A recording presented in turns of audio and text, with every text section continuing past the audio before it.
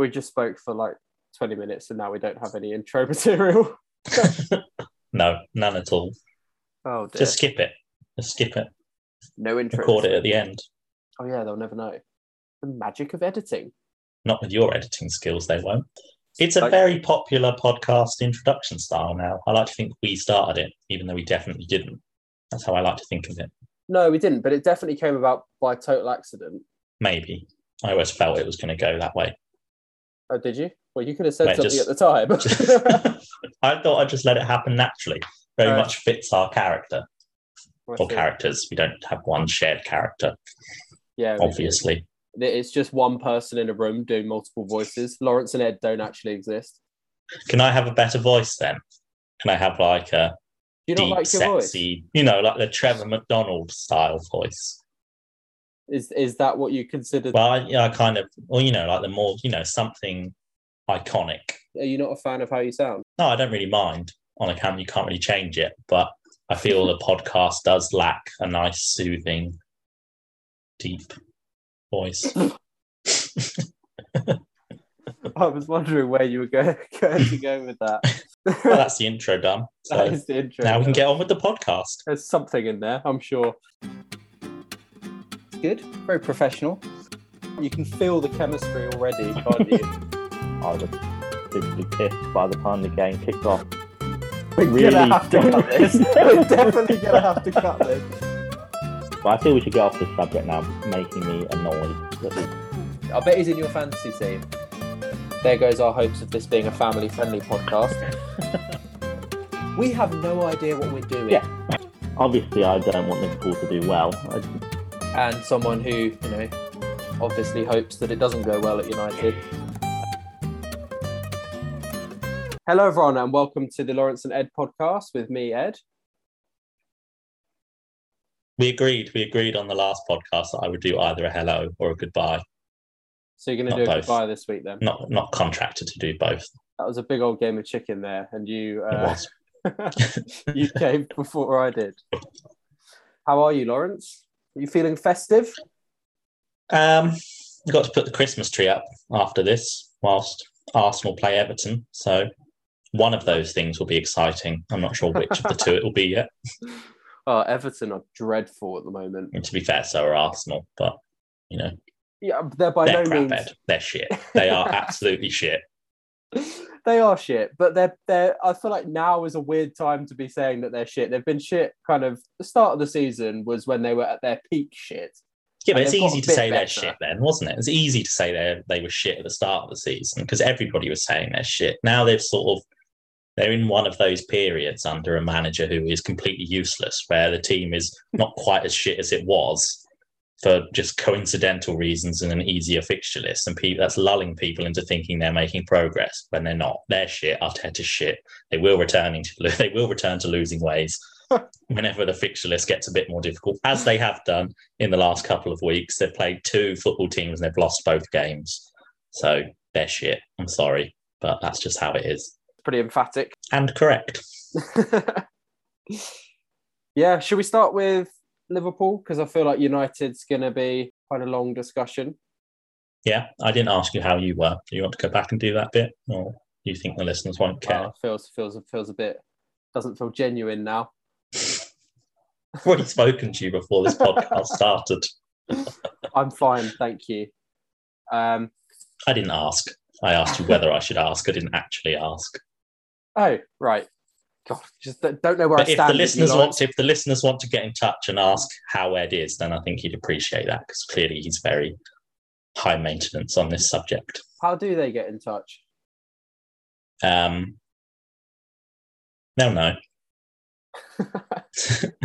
I can't even remember our email address. Do we still have one? No, that's why. Yeah, we do, but I haven't checked it in about months. So okay. I would have to go back and find it, I'm afraid.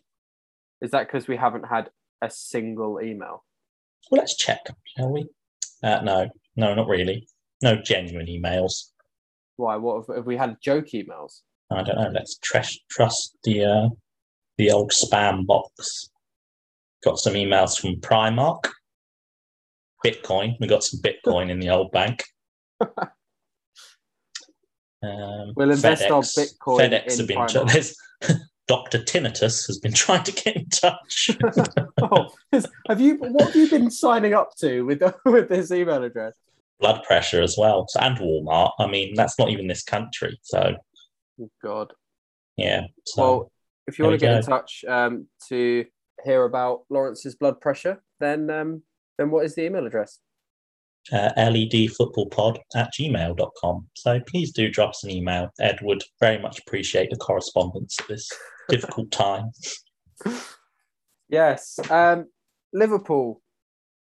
I mean, it's pretty par for the course, to be honest. I still am not kind of getting into the title chat at all. I'm perfectly happy with Liverpool just sort of being in and amongst the top teams and no one really talking about them as contenders, although that's changed a little bit because naturally the media have to be so reactive. So Chelsea have lost a game and all of a sudden it's now Liverpool and City's to lose. The Southampton game didn't really have the potential for a banana skin. Southampton are pretty shit. I think I predicted them to go down at the start of the season, and scoring a goal within 2 minutes, it kind of killed the game off straight away. There weren't really any alarm bells there. The Everton game I was impressed by because that always has the potential for a banana skin with Liverpool. It doesn't really, though, does it? They beat Everton home and away every year. Well, at Goodison, it's a slightly different fixture. It's more the fact that they are so. It's not even physical. They're out to hurt Liverpool players most of the time. It's particularly at Goodison. I mean, last season, coming away with 2 pretty horrific injuries. Did someone get injured in that game? I don't think anybody talks about it, do they? Yeah, so I think it was more get through the game without any injuries and just win it at all costs. And the fact that it was pretty emphatic. I thought the Everton goal was a bad bit of defending by Joel Matip as usual, totally out of position and not holding the line, so played everyone onside. And other than that, I thought Henderson played brilliantly. I think he's really stepped up and he's really showing. He's almost like and you'll roll your eyes at this because I know how you feel about Henderson. I'm already internally rolling my eyes at this line of conversation. But he's aged like a fine wine, Lawrence. God! He's got better.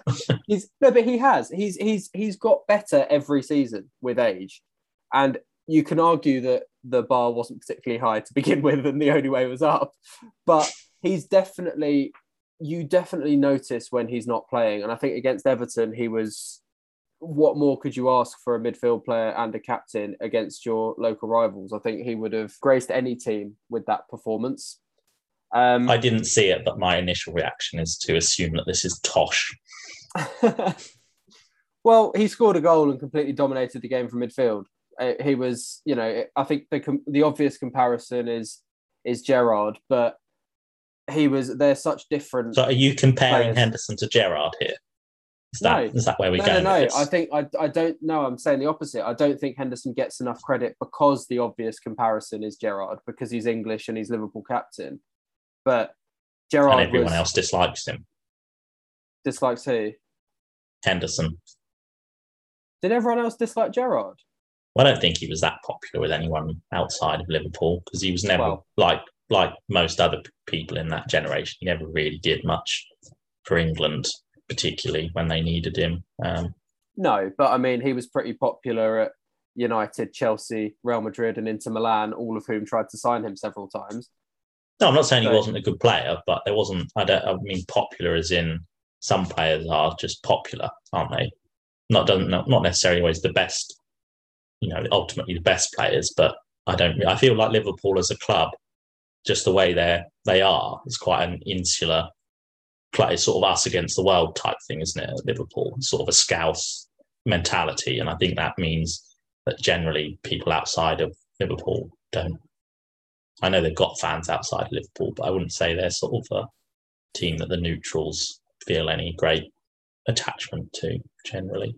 Yeah, I think historically, actually, people were quite anti-Liverpool, particularly the ones of a certain generation who watched them win everything.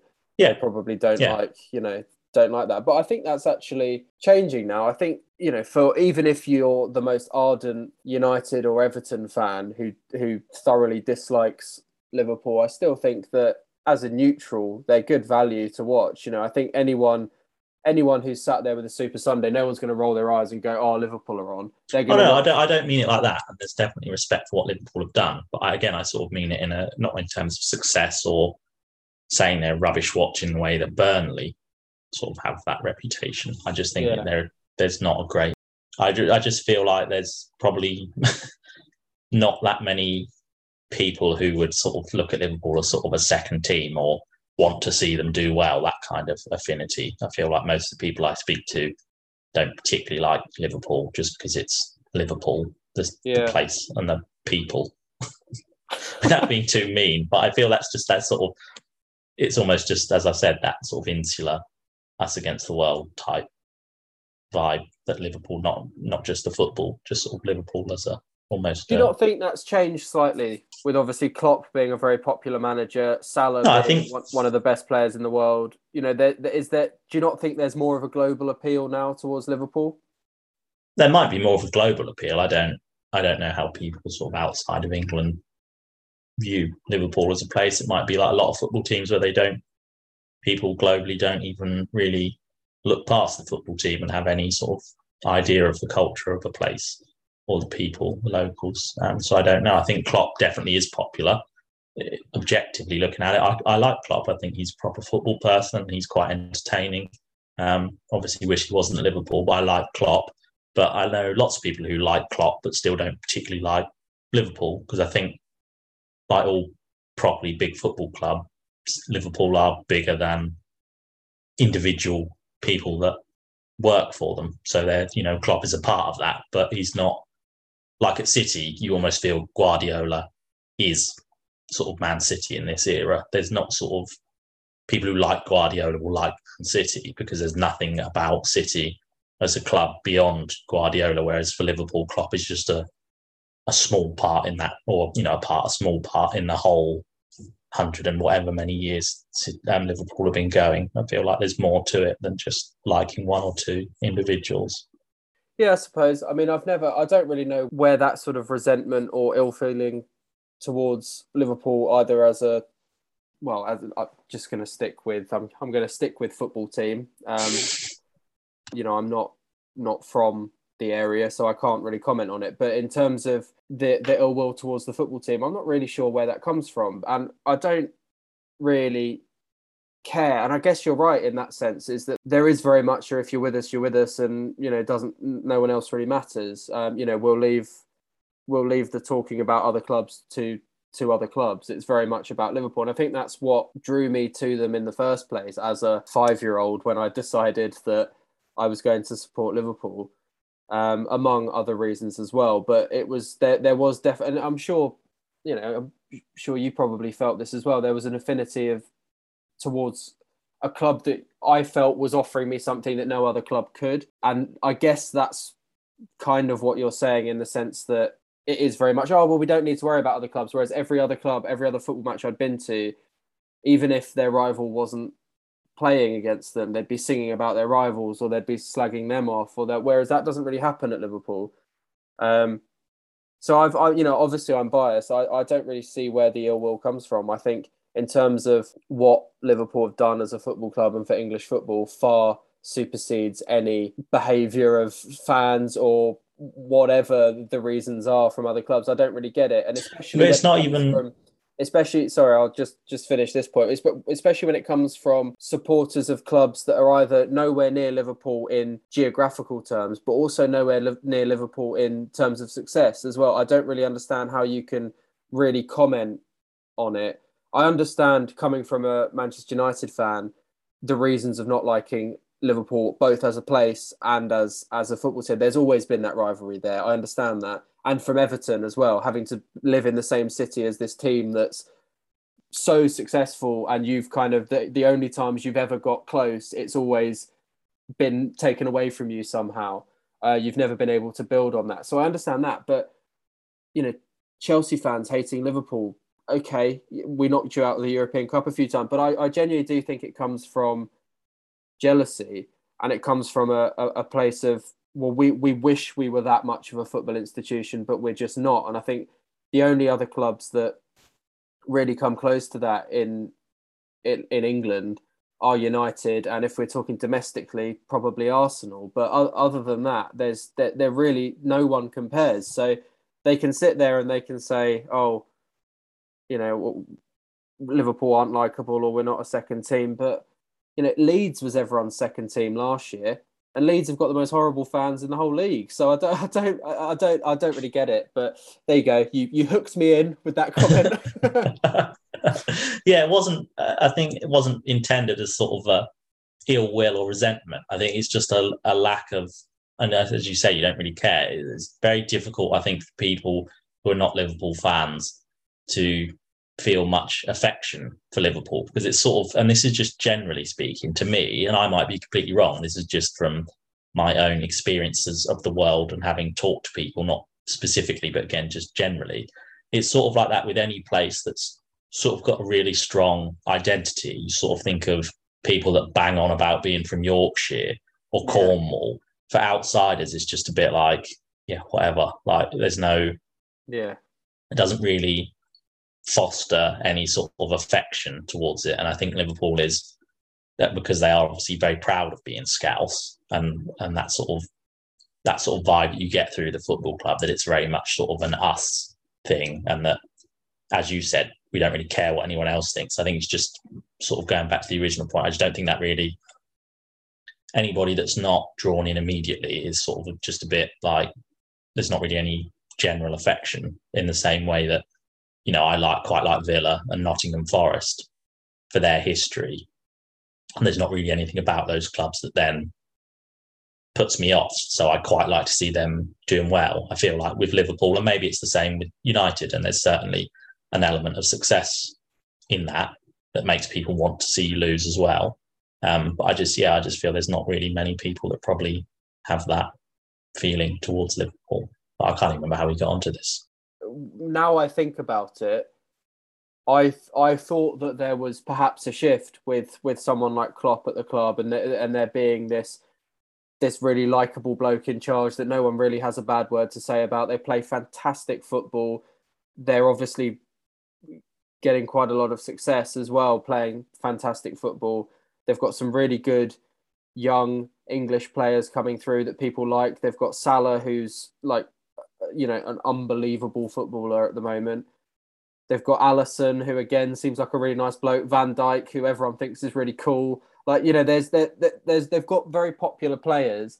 They play good football. They've got a really popular manager. So I just assumed, having, as I said, this is the first time I've thought about it, that people would kind of see that and go, oh, well, it's nice to see them do well, rather than a soulless, Abu Dhabi FC. That, surely you'd rather see a football team who don't spend huge money. They have popular players. They play good football, win the league, rather than someone who's just going to... I think the way most people consume football, I don't think those off-field issues particularly they don't bother most people, or Man City wouldn't continue to operate in the way it's operated if people really cared en masse. So I sort of think the more, probably just because they ignore that, there's not really anything offensive about Man City, because they don't really have any identity anymore as a football club, if you see what I mean. It's sort of hard to dislike, because they're just a bit non-existent, really. No, I get that, but identity as a football club rather than a football team is an off-field consideration. But City don't really have any, do they? Not anymore. They used to sort of have a plucky sort of underdog, sort of a bit of a comedic sort of vibe, but they've lost that. No, I get that. And they don't really, nothing's replaced it, has it? There isn't really any history to speak of. There's no, and obviously if they were brilliant for the next 50 years, then that would naturally develop with it. But yeah, I don't know. I would find it very difficult for someone to convince me that it's not just a soulless football club. But for the casual fan, that's almost just like a vacuum. So there's nothing really to dislike about them particularly. No, I get what you're saying, but in terms of the casual fan not really taking into consideration anything off the field, surely then it speaks for itself. I know it's subjective, but Liverpool play far more interesting football than Leeds play far more interesting football than Man City do. So I can't quite. I don't really understand. Yeah, but I feel that's when that's where I feel like the general thing then comes in about Liverpool, sort of as I don't want to say insular because that makes it sound like it's an insult. But you know what I mean by when I say insular, of place with it. That's feel when the more general, somebody might say, well, I don't really like Scousers or whatever. That sort of general thing, then I think feeds into that. Whereas I just feel with Man City, there's just nothing. Yeah. There's just nothing there. So it's very hard for someone to particularly dislike them unless it's on the grounds of the fact that they're cheating murderers. Yeah, which you'd think would be at the forefront of you would think most so. Media, but there we go. We'll continue to bring it up until the main newspapers do. So until one of us is murdered in suspicious circumstances.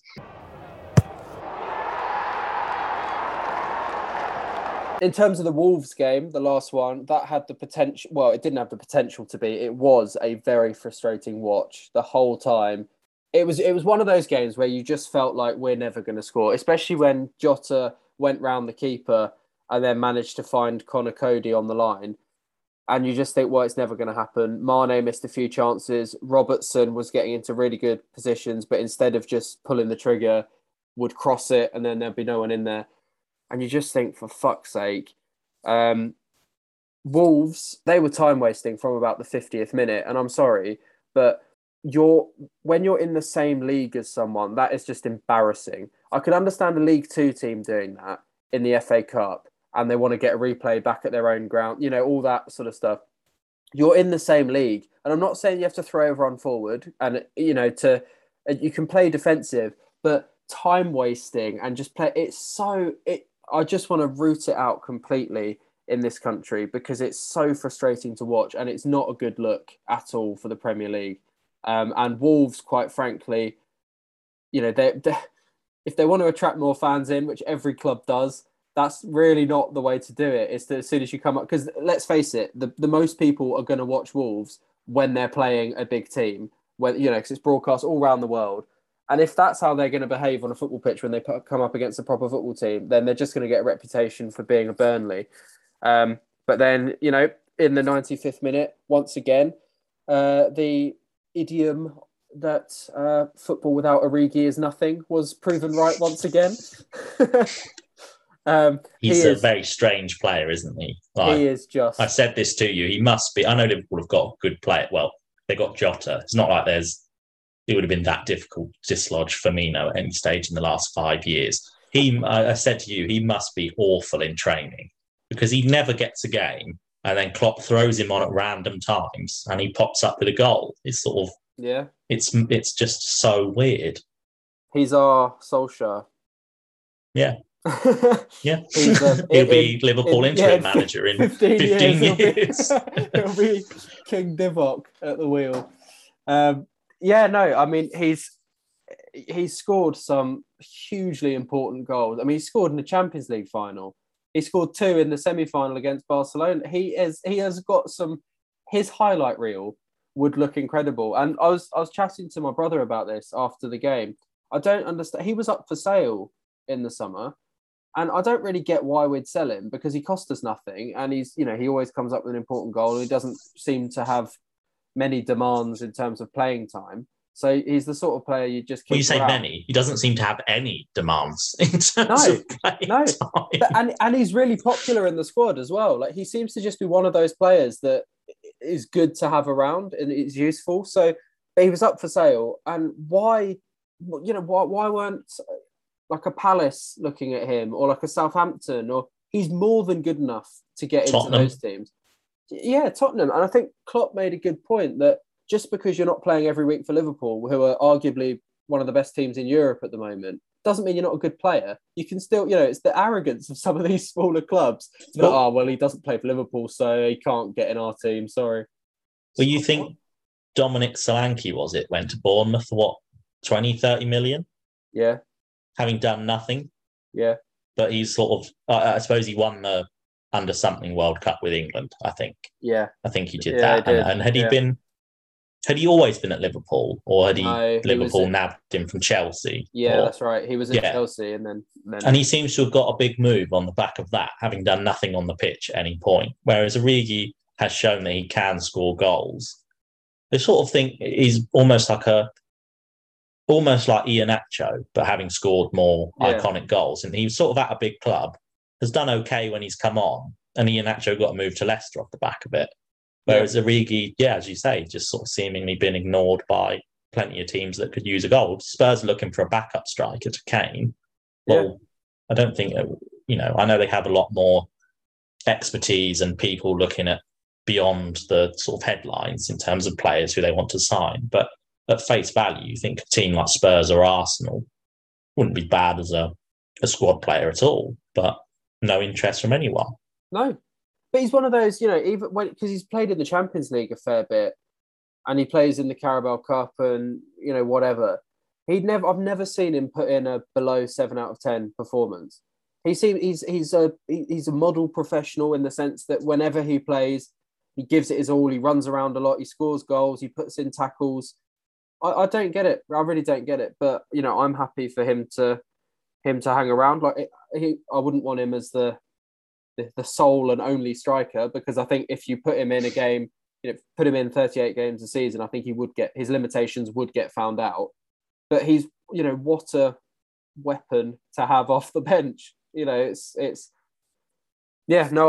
was a big sort of outpouring of frustration, I think, at the end of the game. I think that goal going in, it was just one of those like fuck off yes moments, because and then all of a sudden Wolves want to play, and kick off really quickly. It's like, well, it's not our fault that it's the 95th minute. We should have been 3-0 up by now. They're saying it's hard on Wolves, but I don't think it was. I think a draw would have been hard on Liverpool. So no sympathy for Wolves whatsoever.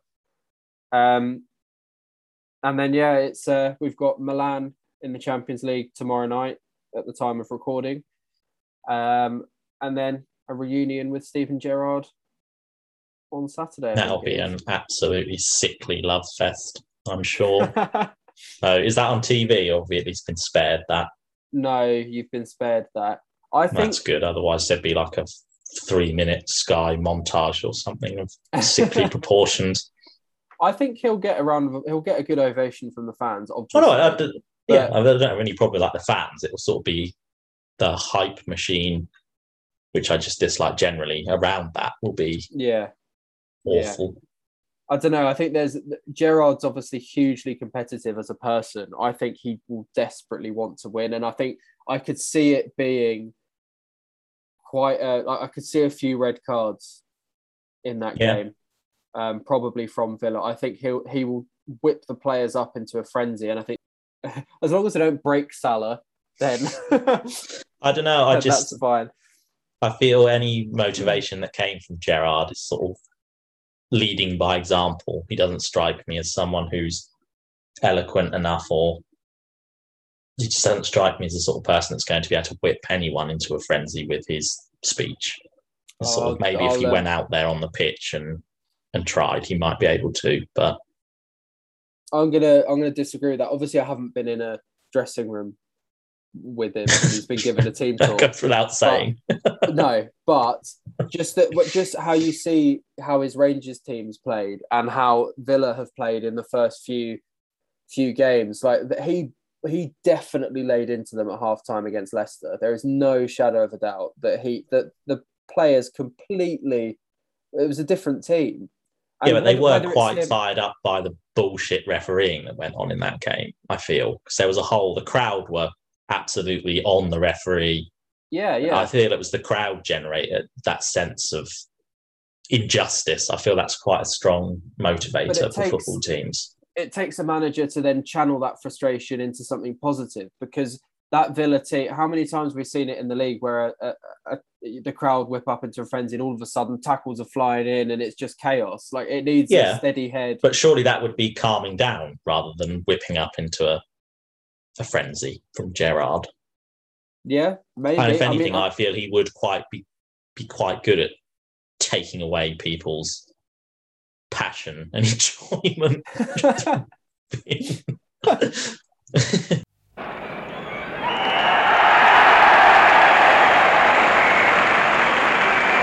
Neither of us predicted Ralph Rangnick. Were you one of those people who pretended to be an expert on him once he was appointed? Because I'm going to be honest, I'd never fucking heard of him. I had only heard of him in the context of people saying in the past that they thought he would be a good appointment as sort of a director of football type person. I hadn't really appreciated the fact that he'd done any coaching or was familiar at all with his coaching record. And then it obviously came out with lots of links about this person had learned under him, that person had learned under him. And that's fine. I think there is some, it is fair enough to highlight that. But I don't like the way people almost attribute other people's success to a mentor or something, because particularly with Thomas Tuchel, he's his own manager. He's gone out and had his own success. Everybody is influenced by people that have come before them. It doesn't make their achievements other people's achievements, if you see what I mean. So I was a little bit wary of that.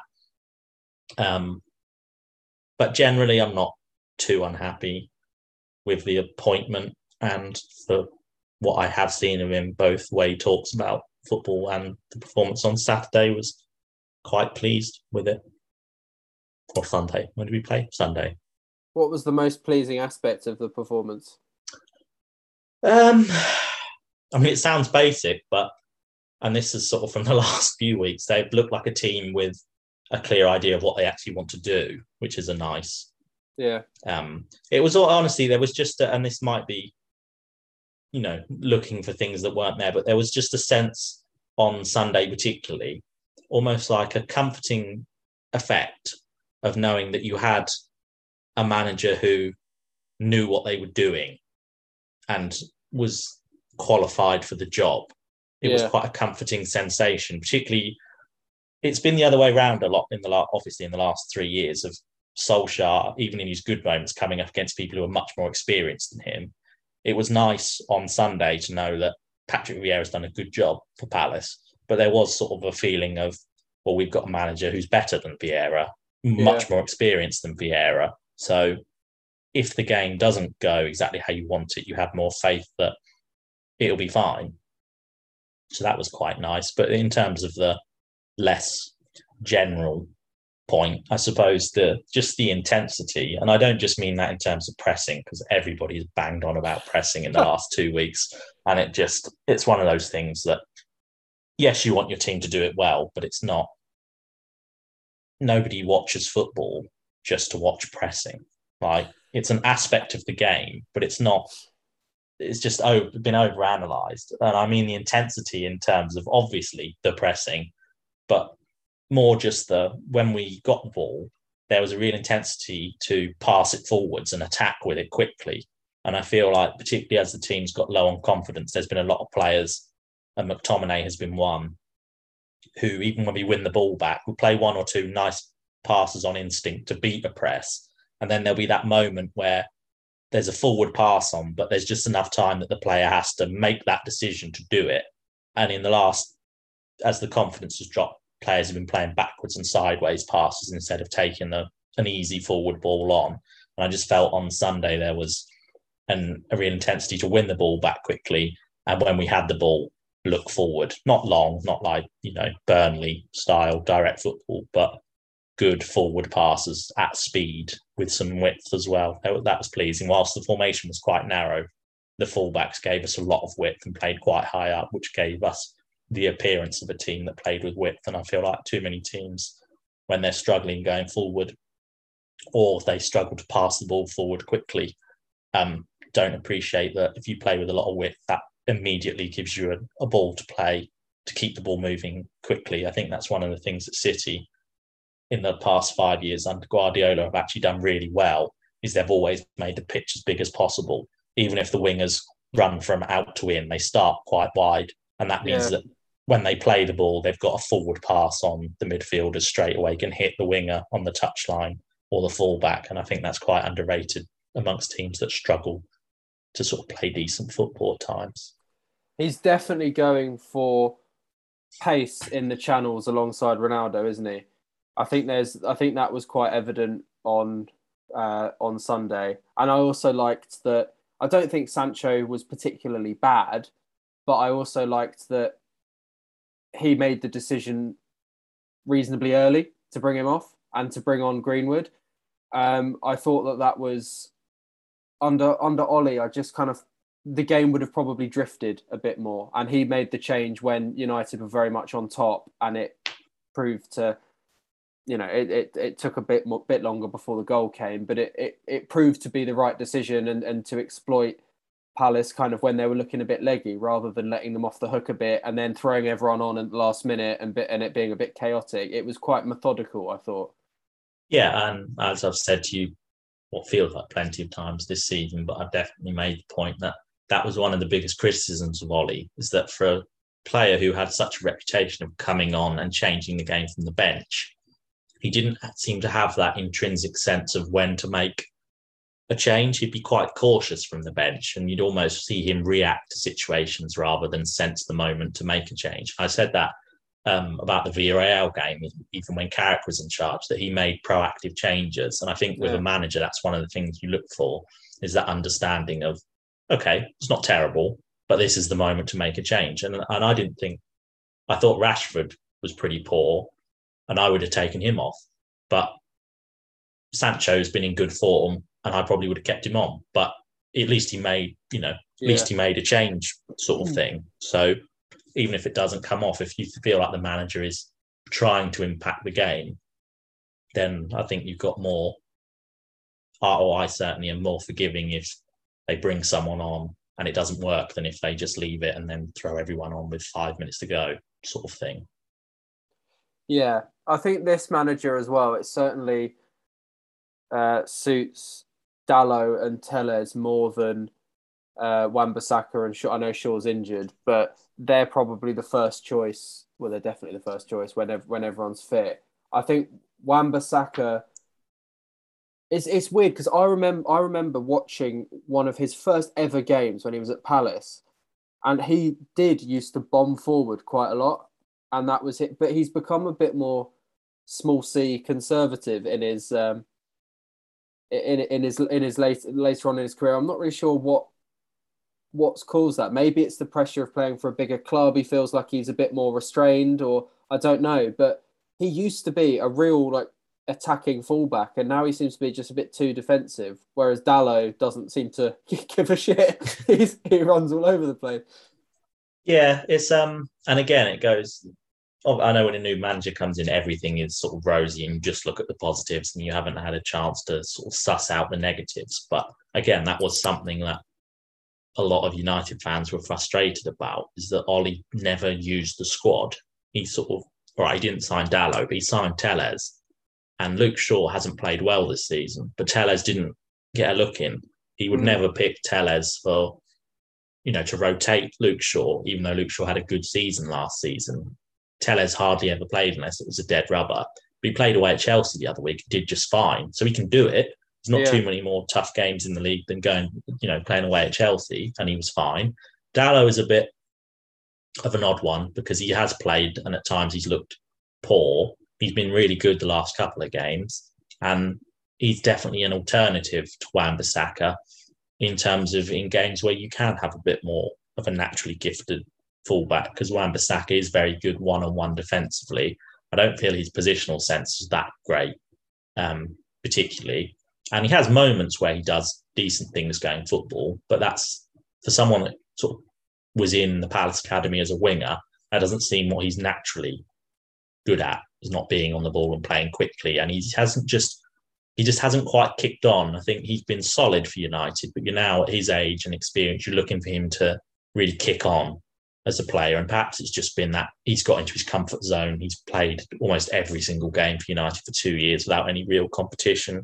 So perhaps he does just need a kick up the backside to sort of jumpstart his development again. I think in terms of the first choice fullbacks, I think it'd be interesting to see going forward who is the first choice, who he prefers on that right-hand side. And he did only have sort of one half an hour training session with the players. So I think it's difficult to read too much into that. I think on the left-hand side, I think Shaw probably will still be first pick when he gets back fit. But certainly there are games again where Tellez would provide a better option, and it would be nice to see him get more of a go. For the sake of balance, though, it's all very well saying that it'd be interesting to see what the manager thinks and what his first choice team is. Does it matter? Because he's not going to be the manager in 6 months time. So I know that the manager coming in can glean a little bit of information from what worked under the previous manager and what didn't. But ultimately, they're going to have their own views of how to play anyway. So does it matter what Rangnick discovers in the next 5 months? Not if he doesn't stay on, but I think, and this is where I'm not sure where it's going to work. I don't know what, if it's weird to say if everything goes to plan and he isn't the manager next year, because that seems a bit of it seems a bit contradictory to be thinking that way. I don't know what his role is going to be. I don't know how much influence he's going to have, whether he's going to act as a director of football or if he's going to be less directly involved and more of a sort of consultant guiding in the background, giving advice, or if he's going to have the power to make decisions. I really don't know. And I don't know if that's been decided on. What I would say, and this is where it gets a bit messy, is that he is the manager now. He is almost the man in possession. If he does a good job, then with his reputation, I don't know whether that he almost hires himself in the next 6 months, because he has got a good reputation. I don't know a lot about him. But if United play well, look good, look like they're a well-managed team, are they really going to say, all right, off you go, we're going to now give it to someone else? It's a decision that's going to be really difficult for them to make. And I don't know who makes that decision either. I really don't know where this one's going to go, because, as I said, if things go to plan, he'll win lots of games and do a really good job, in which case you'd think, well, he is the manager, so he's got enough of a CV to back that up to say, well, he should just have the job. It wouldn't be like when Solskjaer came in, did really well, but didn't have the CV to back it up. You then sort of think, well, does he have the CV though? Well, I think he's won a German Cup, and that's it. Well, maybe he hasn't. Yeah, perhaps that's a little bit of what's the word? Exaggeration. Yeah, exaggeration, perhaps. But he's certainly got the reputation, I think, within the game, to suggest that he is capable of operating at the top end of football.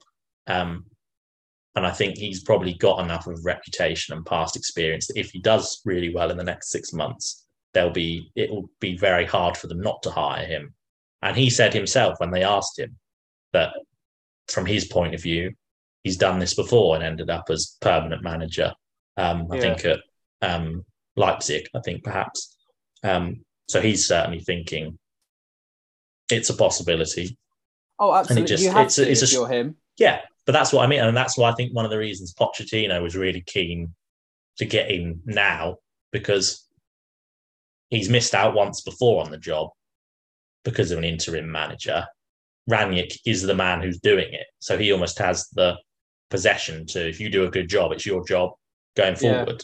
And it seems strange that you're then in a situation where you're almost saying, if he's successful, that's not the plan, because the plan is for him not to be manager next season.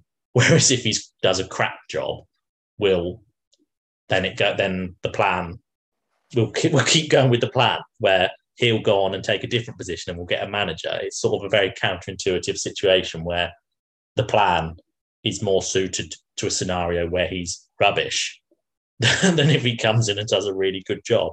Yeah, but I mean, even if the plan goes to plan and he isn't the manager, but if that's because he has been rubbish, that's not ideal either. Because no, I know that's what I mean. How can he then turn around and say, "Oh, this is who the manager should be"? It's like, oh, hang on, you've just done the job for 6 months and you were shit at it. So how the fuck do you know what what the club. No, but that's exactly what I mean. Yeah. No, that's exactly what I mean. So if he's rubbish, then he's almost. He should just leave altogether. The plan just doesn't. And obviously, there are degrees of. It's not so black and white, is it? It's not allowed to be brilliant or crap. There's a situation where he finishes fourth and doesn't win anything else, in which case you'd say he's done a decent job. The best case scenario is wins every single game till the end of the season and they win lots of things, but that's not realistic either. So it's just a very strange situation. I think they've actually done the right thing, having hired an interim to delay that until the summer. As I said to you before, it didn't make any sense for me to sort of get an interim now and then hire a manager for the summer now, because that's just, you're leaving yourselves with 6 months of anything can happen. All I would say is that I think the positive, whether Ranić moves sort of up in the club when he finishes or remains manager, these decisions are at least now being taken by people who are football people and have reached that position through their achievements in football, rather than a bunch of investment bankers, whilst Ed Woodward and co sign off these decisions and retain ultimate power to say yes or no. This wasn't Ed Woodward's appointment, as the other managers have been. This was led by a couple of other people off the pitch who are Darren football Fletcher? people. Yeah, Darren Fletcher and John Murtagh, who is sort of a director of football, but not. And whether those people are good enough, I don't know. Fletcher seems well regarded, but is young and inexperienced. But they are at least people making decisions for football reasons, who have football background and an understanding of football because they like it, rather than because they want to make money out of it, which is a positive change at least. Wouldn't it be nice to go back to a time as a United fan where the football kind of just does the talking? Because I remember growing up watching some of United and Ferguson being in charge, and it was almost as though, I think it was fair to say that United were quite insular then, in the sense that they did things their way, and we'll let everyone else, we'll let the noisy neighbours come along, but they're still not going to win the league, and we'll just do the football. And with transfers as well, it was almost the first time you heard about the transfers when it was already done. It was very behind closed doors. It was very private. Do you not think that this is, it's been several years now of United being a bit of a circus? Yeah, but that is a legacy of having people running a football club that aren't experts in anything to do with football. So what you're saying about Fergie is absolutely correct, but he almost took on all of these modern roles that you have, sort of sporting director, technical director, director of football, all these different roles. That was sort of the manager when clubs were smaller. And because Fergie was there for such a long period where so much changed, he almost accumulated all of those roles naturally. So he did all those things and did them brilliantly. So you almost had that effect of a well-run club because the man in charge was brilliant at all of those things, and he was well supported by others, of course. Whereas when he left, all of those jobs got delegated to other people, and some of those important jobs were being done by Ed Woodward, he is a banker. He's got no football achievements at all, and he's obviously not capable of doing it. And I think whilst he has improved and has learnt, obviously, the need to delegate things, it's taken 7-8 years for the realisation to come to the owners that they will have to hire some football people in positions and delegate some things to them. Otherwise, they won't keep making as much money as they have been, because that is the bottom line. They're not doing this because, we're not winning anything, we really want to win. They're thinking, if we're not making the Champions League every year, if we're not winning things from a commercial perspective, then the revenues will drop. So how do we protect that? And at the moment, their interests are sort of aligned with the fans, who want to see, more footballing expertise and a bit more organisation at the club, a bit of a modernisation of sort of how things are run. That aligns with them at the moment because they want to protect how much money they can make from United. But it is, at least as the interests are aligned, it is a small positive change, I think.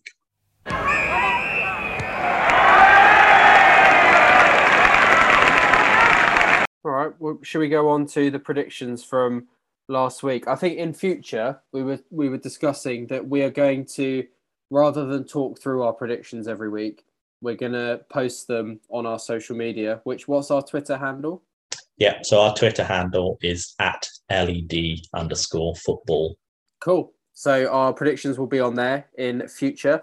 But for now, enjoy a vintage chat of our speed run of our predictions from last week. There were a lot of games, weren't there? So did we do well? No. Oh, did we not? Oh, I think you did okay. I think you got 2 correct scores and I got 1. But I am very pleased with the one I got, which we'll get to. So, all right, go on then. Go through the. Have you got them in front of you?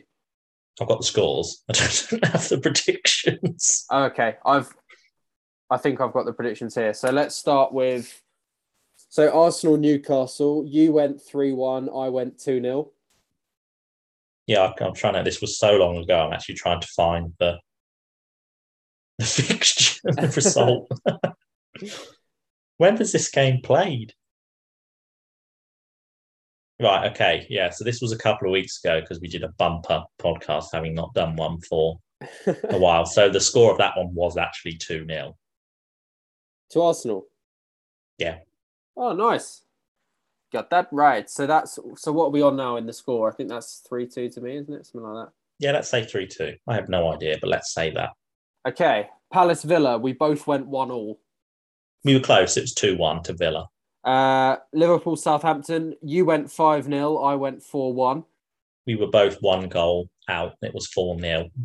Norwich Wolves, you went 3-1 Wolves, I went 2-0 Wolves. Yeah, it was just 0-0. So yeah, excitement all round. We should have known. Brighton Leeds, you went 2-2, I went 2-1 to Brighton. No such luck. That was also 0-0.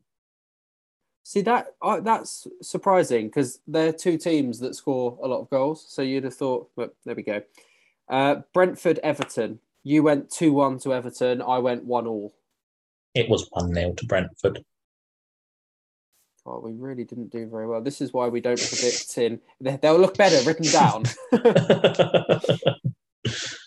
Burnley Spurs, you went 2-0 to Spurs, I went 1-0 to Spurs. Yeah, that game was postponed due to snow. Who predicted that? It was, of course, probably most famously remembered for Sean Dyche just standing in the snowstorm in just his suit, trousers and shirt, being like, yeah, not even cold, is it? Yeah, having swallowed his daily quota of razor blades that morning for his voice.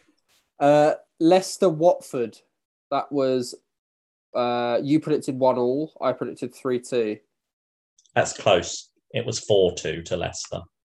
City West Ham, you went 2-0 City, I went 3-0 City. It was 2-1 to City. And Chelsea United, you went 2-0 Chelsea, I went 1-0 United. You were nearly right, but for a bullshit penalty, it was 1-1, of course. Newcastle Norwich, you went 2-1, I went 1-1. It was 1-1. Oh, was it? Oh, sadly, nice. Yep. Leeds... I don't know what's happened to Norwich. Sorry, they seem to have just become masters at accumulating points all of a sudden. Dean Smith. Although he did get battered yesterday. So the Dean Smith effect. Yeah. Leeds against Palace. You went 3-1. You went 3-1 to Leeds. I went 2-0 to Palace. It was 1-0 to Leeds, so I claim the moral victory on that one. Southampton Leicester. You went 9-0 to Southampton. I went 9-0 to Leicester. Yeah, that was only 2-2. I was very disappointed in that. Watford Chelsea. You went 2-0 to Chelsea. I went 3-0 to Chelsea. Yeah, that was 2-1 to Chelsea. West Ham Brighton. You went 1-0 to Brighton. I went 2-1 to West Ham. It was 1-1. Okay, Wolves Burnley. You went 0-0, and I went 2-0 to Wolves. It was 0-0, wasn't it? It was 0-0, and I'm particularly proud of getting this right because having listened to the previous episode, I was absolutely adamant that it would be 0-0, and everything about the game suggested it would be 0-0, and then it was 0-0. So very, very pleased at that one. Very gleeful. Villa City. You went 3-1 Villa. I went 4-0 City. I think we were both miles off, weren't we? Yeah, but at least you got the right result. I went it was 2-1 to Man City. I don't know why I thought Villa would win that game. It seems a very poor choice in hindsight. So it was 2-1 to City? Yeah. Everton Liverpool. You went 2-0 Liverpool. I went 3-1 Liverpool, and it was obviously 4-1. It was. Spurs Brentford. You went 4-1 to Spurs. I went 1-1. 2-0 to Spurs. Conte masterclass.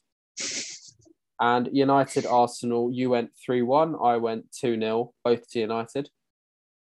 Yeah, it was 3-2, although I feel like that it should have been 3-1. Not because Arsenal's first goal should have been disallowed on any technical grounds, but it should almost certainly have been disallowed from the fact that the Arsenal players celebrated it as if Smith Rowe had just banged one in from 50 yards in the last minute of the World Cup final, rather than scuffing a left foot volley into the goal that was so shit. Had the goalkeeper been anything other than lying on the floor with his back to play, would almost certainly have been saved. It reminded me of that time Henderson celebrated like an absolute twat when the goalkeeper kicked it at him and it bounced in the goal. I think it was against Swansea. Yeah, it was. It was.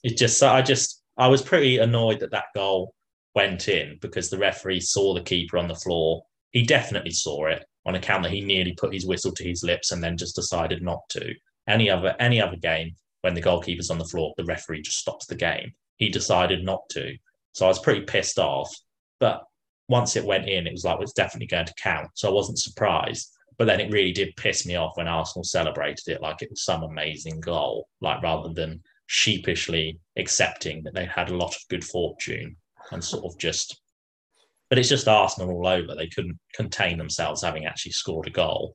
So, well, I was going to say that is just classic Arsenal, and I don't know how you expected anything else, to be honest. No, but it did. It was, in hindsight, it was quite nice because it really did reawaken some long dormant hatred of Arsenal. Like, I was really pleased when we beat them. I think there was a bit in the first half when Scott McTominay absolutely flattened Smith Rowe, fairly got the ball, and I was just like, yeah, have that, you fat wanker. Like, you deserve that. All right, well, I think we'll leave it there then for this week. Our predictions will be up on our social media shortly. And but we have to make them first. So that's true. I'll text you mine. Thanks. Yeah. So you didn't say hello. So the floor is yours now to close out the podcast. All right. Bye.